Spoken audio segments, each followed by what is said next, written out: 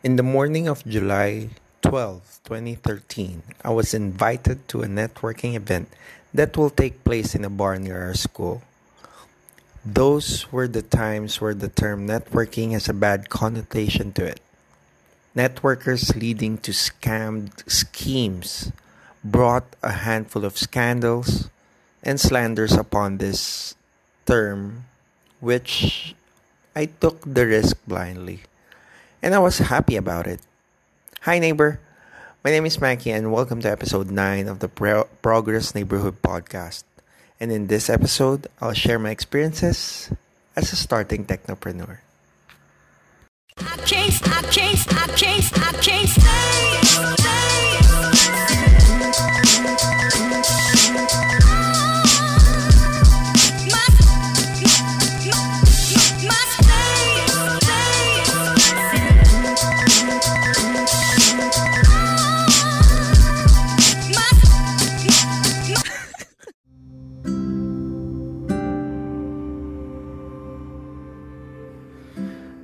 Back in the day, I was pretty much unsure about what I'm going to do with my life. I wanted so much material things that I had started doing business on my own, flipping items, clothes, and kicks that I found on certain discount stores. I also did freelance writing just for me to support my lucrative hobby of DJing and football. I really am that unsure when I have decided to do business. Business is not a and has not been a big part of my life growing up, and the rest of my family is not that of a fan of managing a business or simply owning one.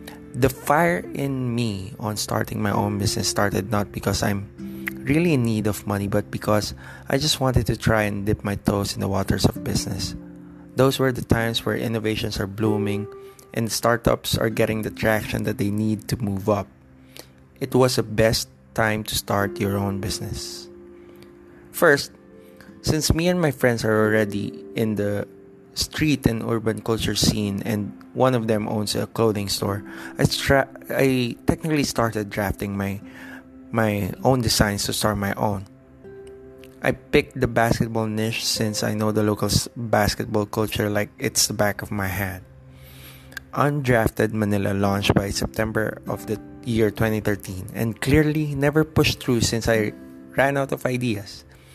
Undrafted was rebranded to Stronghold, then I sat down.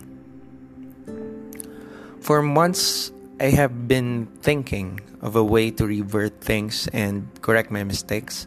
So I went on a quest to look for someone who has the same passion and principles and be my co-founder. This time, I'm not letting myself get into the hype of the pre-existing urban culture / streetwear and pave our own niche.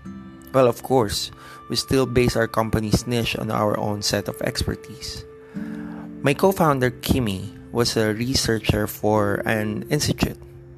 I was a freelance creative, and I know at some point for us to kick things off, we have to start from our common cloud, and that is writing.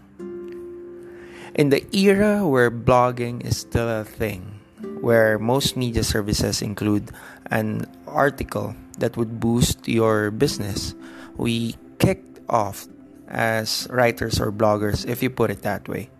Bloggers under a niche that we created, a niche that covers all of the niches one could ever think of.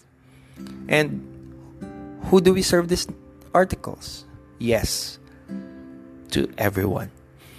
We started giving out write-ups to starting businesses, providing them free reviews, free feedbacks. Is it necessary and relevant? Well, we thought yes. I've read a couple of articles in other mediums, and it says that the very first thing you should determine before starting your own company is to define what is needed. We felt that there's a big need of promoting indie artists, entrepreneurs, athletes, creatives, or simply human beings who think that would make it big someday. a trait that we still carry today. We Harvest Lifestyle, a brand built within the foundations of passion and progress. A startup that carries a passion over profit principle with the guts of a man who will technically risk everything to move forward.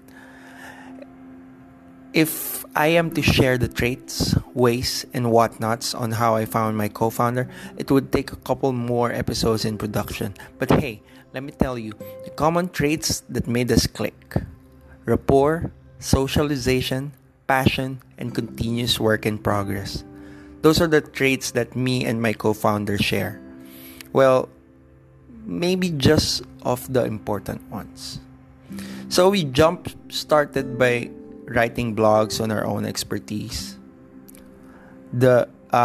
She started writing about social advocacy while I pushed myself through sneakerhead and the music industry. From there, a couple of blogs through, we made traction. Our little pre-startup venture is becoming more exposed and diverse at the same time. And by the moment we get into the startup scene, we reckon that we should expand. From a team of creators, form a team of creators who would network into 500 good humans under the standard that we follow. By the year 2013, we managed to get a lot of traction from the things that we do. We gained a lot of networks that we didn't really expect, and we started to establish our name as one of the pioneer media startup companies in the Philippines. Our team also grew from a group of 4 to a family of 6. Yes, we call our team as a family because it is what it is. We work, we play, we do things like family. We continued our blogging work and gradually converted our content to bigger things and bigger mediums such as web shows on YouTube, documentaries, and special coverages, expanding our network deeper in the media industry. We resorted to networking events, getting sponsors and getting affiliates that would eventually be converted into long-time partners. We aimed to attend every couch surfing event wherein foreign business owners and content creators frequent in order for us to gain enough leverage to shoot our venture to the moon and stars. 2018 was a big day for the brand. Or a big year, rather. It was the year where we have expanded into different places across the world.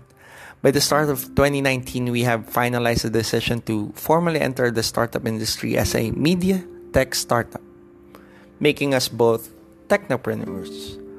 McCann Group of Creatives Limited was a brainchild of everything that we have worked for, a group of like-minded individuals with different levels and expertise, collectively placed in a startup company, creating more opportunities and making media future-proof. We grew from merely a dream to a full-fledged company, deemed and trusted by big and small brands from around the world, swimming with the bigger fishes. This has always been a reminder for us that we can do big things if we believe in our craft, and bigger things if we do it with the other people who share our grit, passion, and principle. You cannot always onboard your friends in a venture just because you trust them. Onboard them because you trust them and they want to be engaged as well. Onboard them because they want to grow and also they believe in what they can do as a person. This has been another episode of Progress Neighborhood Podcast, and until next time, see you and goodbye.